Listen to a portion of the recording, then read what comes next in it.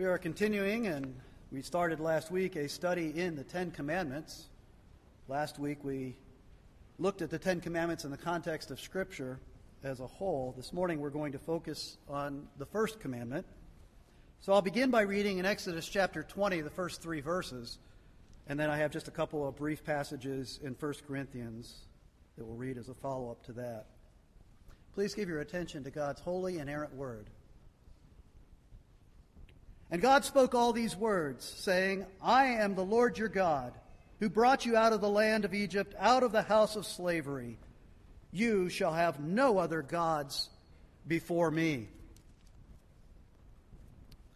And then from 1 Corinthians chapter 8, I'll read verses 4 through 6.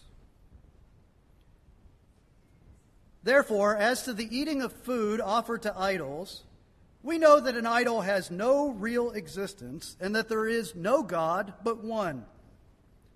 For although there may be so-called gods in heaven or on earth, as indeed there are many gods and many lords, yet for us there is one God, the Father, from whom are all things and for whom we exist, and one Lord, Jesus Christ, through whom are all things and through whom we exist.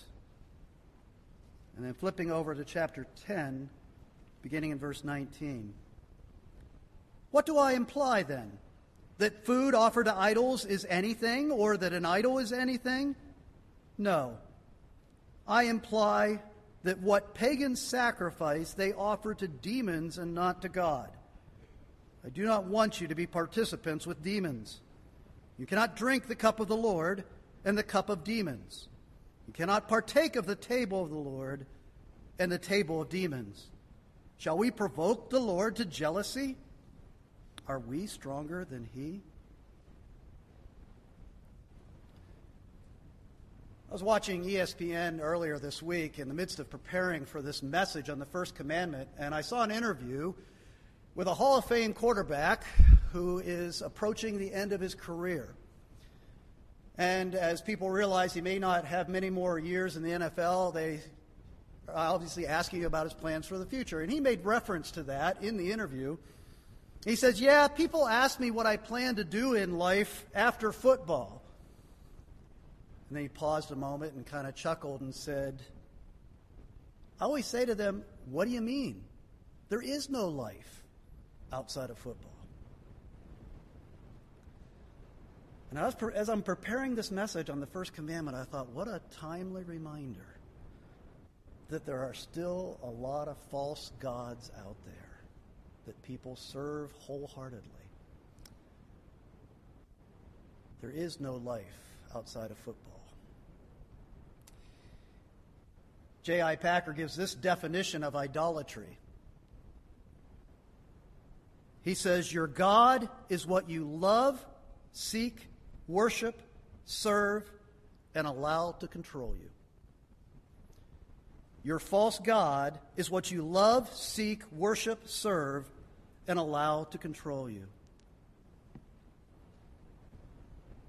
That's the reality that we live in the midst of, is we're always trying to determine what truly do we love in life, seek, serve, find satisfaction in, find meaning and purpose in life, and what ultimately controls the decisions that we make and the actions that we take.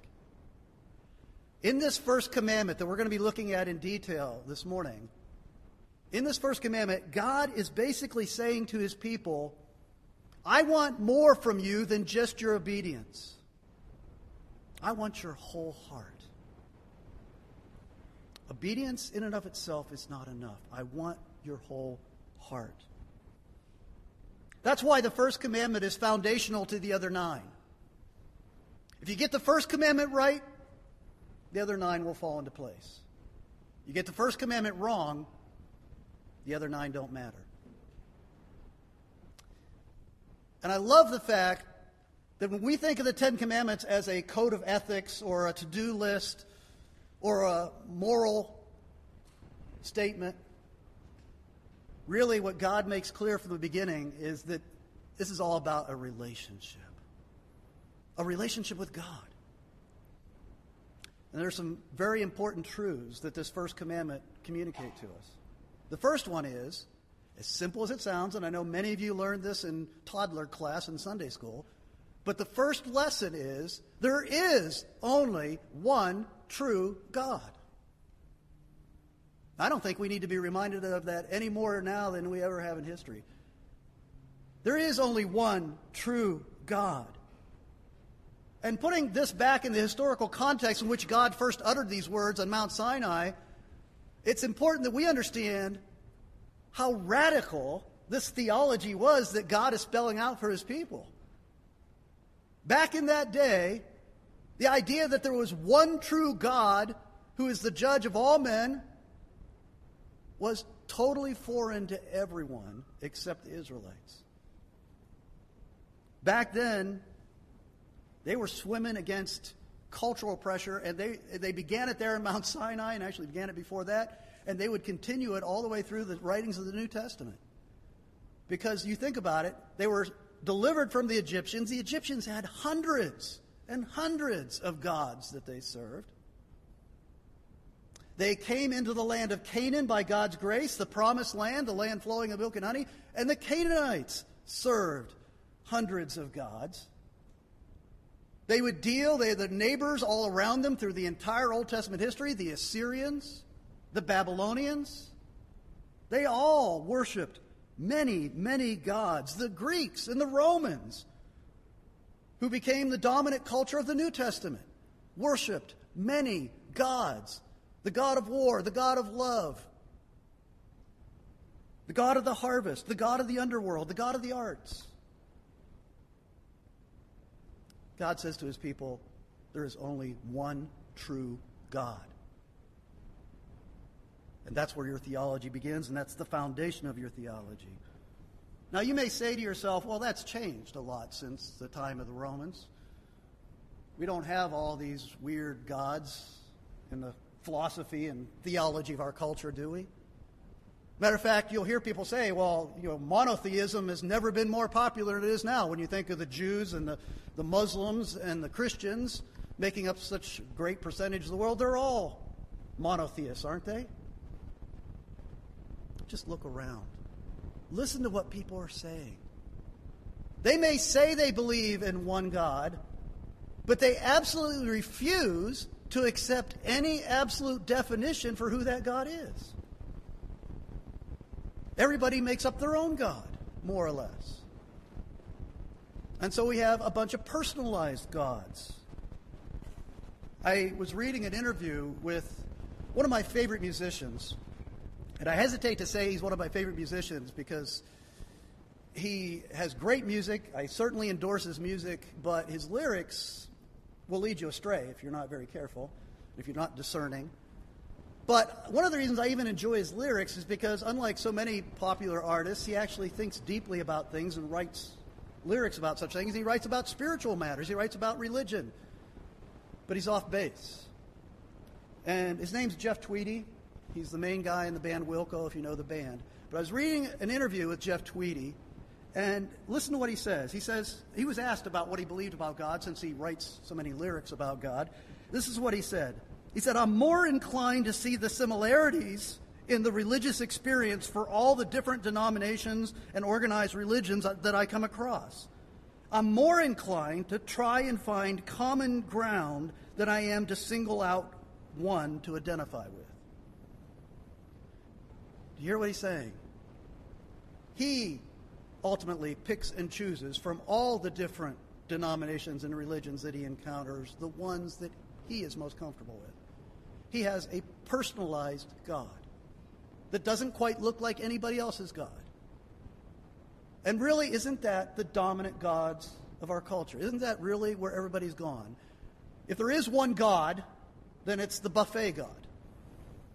The God where you go along and pick out the parts you like and leave behind the parts you don't like.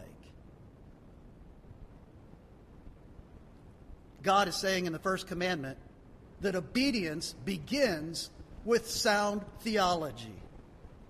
You need to believe the right things about God before you worry about what obedience to God looks like.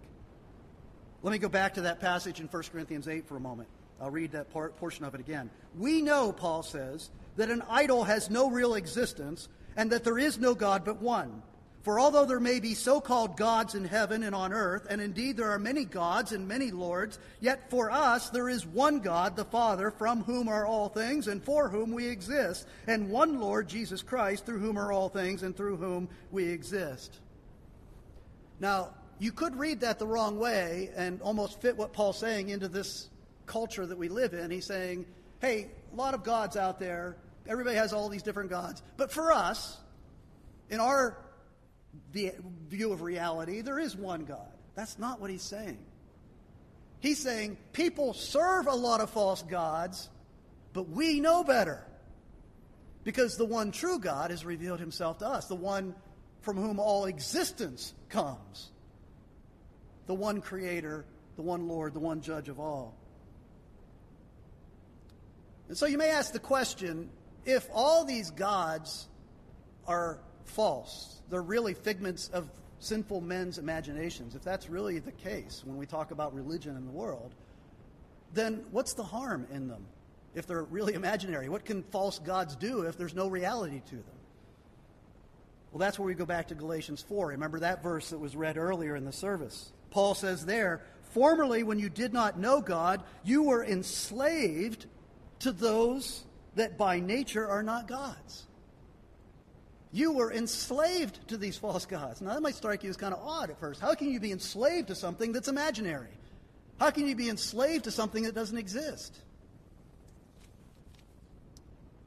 Well, these gods, all these other gods, are imaginary, but people give their hearts to them. They're devoted to these gods. And it's that devotion to the false god that is the real spiritual enslavement. It's real bondage. Let me just, thinking back to football since we're on that subject, and it's kind of on everybody's minds these days. Manti Te'o, remember him? What is it, 6 months, 10 months ago, whenever that was? He was a Notre Dame football player.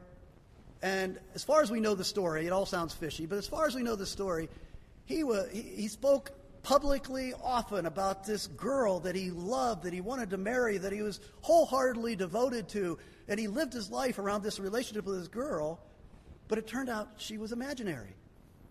That his friend had made her up, and he had entered into an internet relationship with somebody who didn't exist.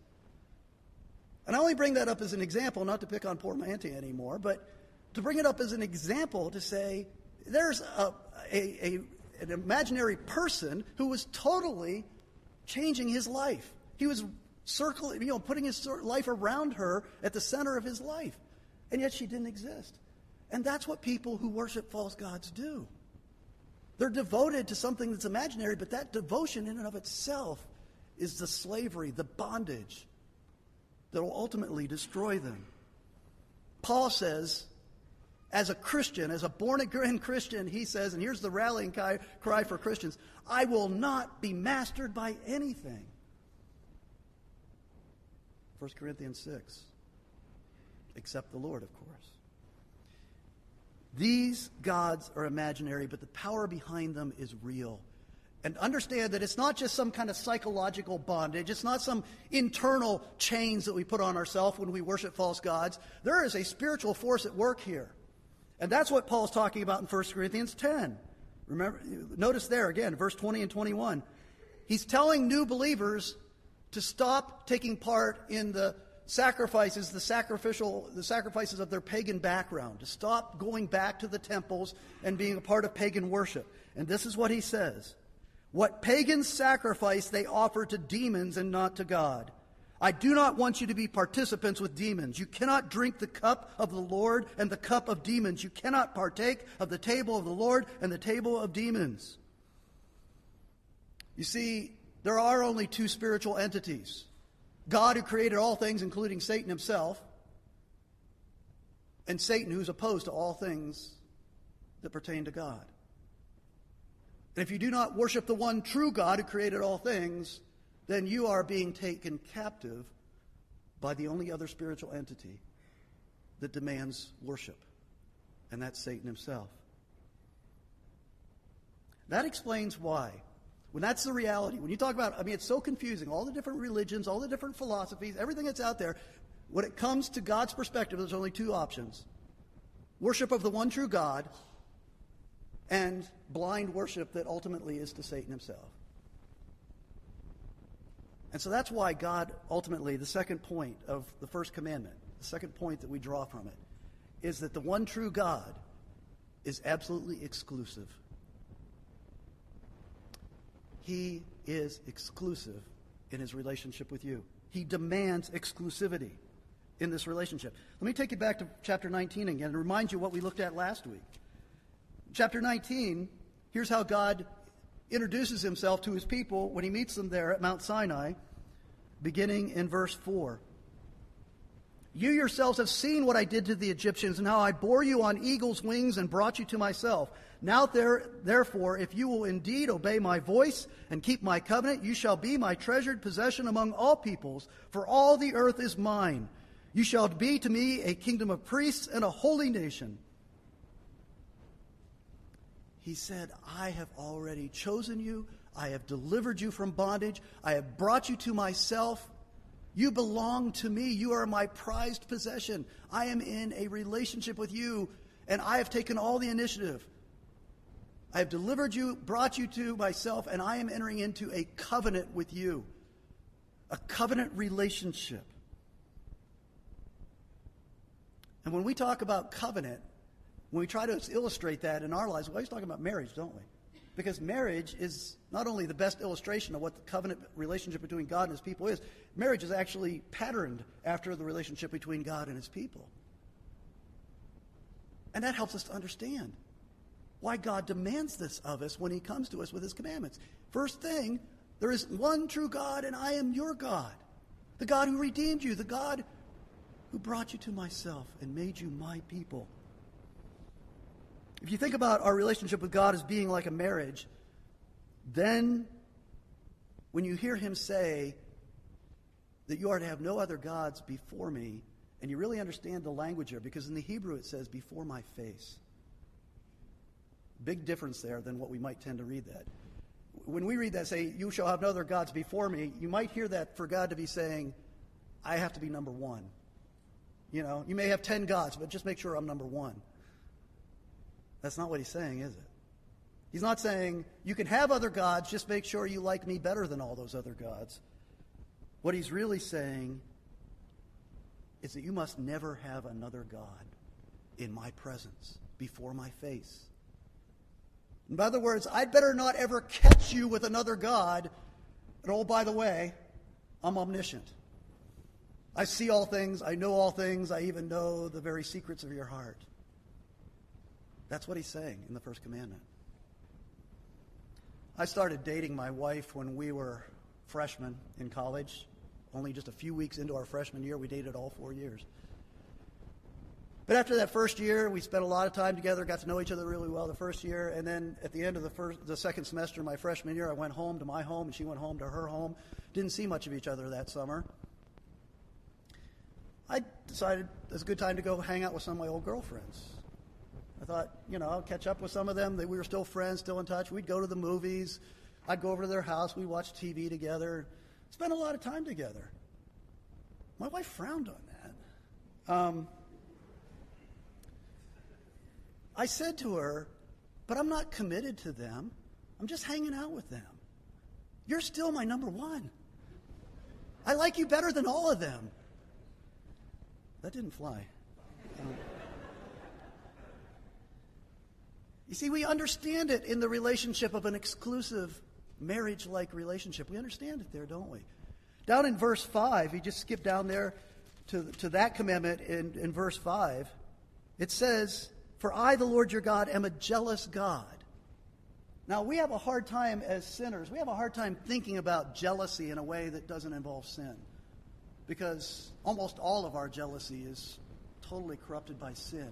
But there's one place where we can think about jealousy and think, okay, now I understand how a God, the holy God of the universe, can be jealous. And it's in the context of marriage. Isn't that the only place we can understand it? Where it's legitimate and proper and good that a husband be jealous for his wife and a wife jealous for her husband. And that's the attitude that God has for his redeemed people. He says, I am a jealous God because you belong to me. And I will not share you with any of these other false enslaving gods. I will not share you because I love you. And the whole purpose is to do what's best for you. And that's to keep you in an exclusive relationship with me. The first commandment is a requirement for absolute loyalty. That's why Joshua, when he stood there in the promised land about to die, to leave the people of God into the next generation, he lays this challenge before him. Let me read it for you again. Now, therefore, fear the Lord and serve him in sincerity and faithfulness. Put away the gods that your fathers served beyond the river and in Egypt, and serve the Lord. As for me and my house, we will serve the Lord. He was just reiterating the first commandment, wasn't he? He's saying, don't lose this. This is foundational. All other commandments of the law depend upon this one. Give your heart to the Lord exclusively and put away your other gods. The early Christians were burned at the stake, fed to the lions, beaten, killed. All of these things happened to many of these early Christians because they wouldn't say Jesus, they wouldn't say Jesus is a Lord or Jesus is a God. If they had said that, the Romans would have given them their blessing because the Romans encouraged that sort of thing. The Romans said, go ahead, serve your little tribal gods. We're not going to interfere. Just make sure that the emperor is the God to you. And he has say all over your God and anything else you believe. But the Christians went to the stake and they went to the lions saying, no, Jesus is Lord. He's the Lord, not a Lord. He's the God, not a God. And they lost everything because of that confession in this world, but gained everything in the world to come. I know idolatry, when you use that term for it, it sounds outdated and primitive because we have pictures of people in robes bowing down before metal statues. But that is only a superficial representation of what real idolatry is. The first commandment defends idolatry as anything or anyone that we put in the place of God. Anything or anyone that we trust in, that we depend upon, that we seek our satisfaction in, ultimately, instead of God. And so let me ask you a few questions this morning. What gets you out of bed in the morning? You know that moment when you're really, really tired and you really want to just hit the snooze button and go back to sleep. What gets you out of bed? What do you think about that's coming up in the day that gets you excited and gives you the energy to get out of bed? What is it that preoccupies your thoughts throughout the day? What is it that you spend your money on? How do you spend your time? What makes you feel significant? What makes you feel worthwhile? What makes you feel successful? I'm not saying that any of those things are necessarily your God, because there are things in our lives that we love. I love my wife. I love my family. I love this church. I love my job. I love my car. I love my dog. I love lots of things in life. But the challenge is to keep those loves from taking the only place that can be occupied by the God that I serve. Somebody asked me after the first service, well, how do you do that? It's like, that's the sanctification of the Christian life. That's what our life is about. How do I love people and things in my life without worshiping them and drawing my satisfaction from them? That's what the whole Christian life is about, is that battle. There's no easy answers. We are born with idolatrous hearts. We turn God's gifts into idols, and we seek our purpose and satisfaction in them. And that's the place that only God should occupy. Solomon started out with a gift of wisdom, but in his heart, he hadn't given his heart wholly to the Lord. And so he spent a long time trying to find his purpose and satisfaction and meaning in life in wine, women, and song, palaces, armies, power. He got to the end of it, and what did he say? All is vanity. All is striving after the wind. Which brings me to the last point. We've talked about the commandments were given to us to give us freedom, to give us the abundant life that Christ promises to us. That's why the commandments were given to us. They're not meant to restrict our freedom and to be a burden placed on our shoulders. They're meant to show us the way to true freedom. And you understand, if you really keep the first commandment and you give your heart to the Lord first and foremost, that's where the real abundant life is, where you find that this one true God, when we give our heart to him completely, he's all that we need. That Shema, you know the term Shema from the Old Testament. Every day the Jewish family would repeat the Shema. It was the one confession of faith that was said over and over and over. It's what's found in Deuteronomy 6. It says this: "Hear, O Israel, the Lord your God, the Lord is one." Hear the first commandment in that? Hear the Lord your God, the Redeemer God who saved you. That God is the one true God. How should we respond? You know what the rest of the Shema says? "You shall love the Lord your God with all your heart, with all your soul, and with all your might. All these words that I command you today shall be upon your heart." Give me your heart. Love me more than anything else in life. And I will have this relationship with you that will really meet your needs. And we know, as the rest of the Scripture plays out, as the plan of redemption comes to a completion, this all points to Jesus Christ, doesn't it? Jesus Christ is the bridegroom. The church is the bride. He's in a covenant relationship with us. And he demands that we give him our whole heart. Moses met with God on Mount Sinai, and God said to him, "I want a relationship with my people. I want you to obey my commandments, but I wanted you to do it because you love me with all your heart." But God only revealed himself in a small way during that time. He's fully revealed himself in Jesus Christ. You know what? Moses actually met Jesus Christ on the top of the Mountain of Transfiguration, where Moses and Elijah stood there with Jesus Christ on the Mount of Transfiguration. And do you remember what God the Father said about Jesus Christ? "This is my beloved Son. Listen to him." This is the fulfillment of the law. He's the one. "I've revealed myself to you through my Son, Jesus Christ." Love him. Commit yourself to him. Make him the first love of your life. Jesus said, "I am the way, the truth, and the life. No one comes to the Father except through me." If you've seen me, you've seen the Father. And then he demands that allegiance that we give to God the Father, to him as the Son. To the rich young ruler, he said, "Sell everything you have and come and follow me." But he was unwilling because he wasn't willing to leave behind his false gods. Matthew 10 says this. This is the challenge that Jesus laid before those who would presume to be his disciples. Beginning of verse 37. "Whoever loves father or mother more than me is not worthy of me. And whoever loves son or daughter more than me is not worthy of me. And whoever does not take his cross and follow me is not worthy of me. Whoever finds his life will lose it. And whoever loses his life for my sake will find it." Do you hear the first commandment in that? He's just reiterating the same commandment. It's the base of our relationship with God through Christ. Love him more than all the good gifts that he's given you. And love all the good gifts that he's given you for the sake of him, and glorifying and worshiping and thanking and praising him. And then you'll have the good life, the great life, the life you were created to have, not just now, for all eternity.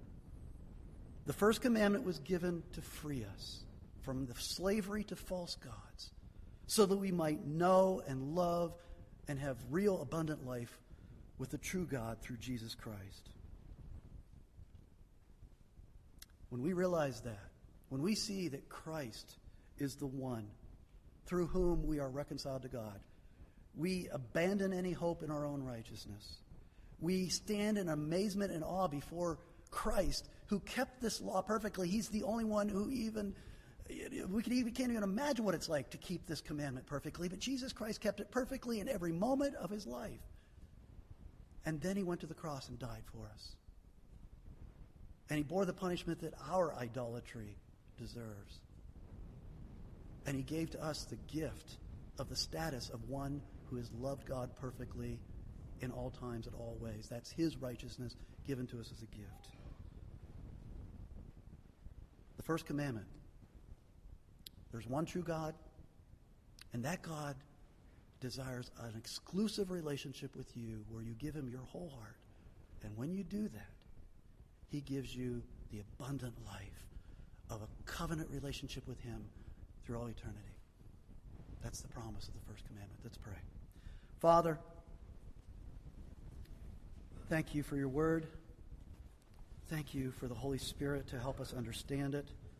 But Lord, as we contemplate what kind of changes this would demand upon our lives, we are left feeling hopeless and helpless. And so we come to you, Lord, and pray, give us new hearts, give us strength, give us a vision of Christ that will drive us forward to know him better and to leave behind the enslaving gods of our past.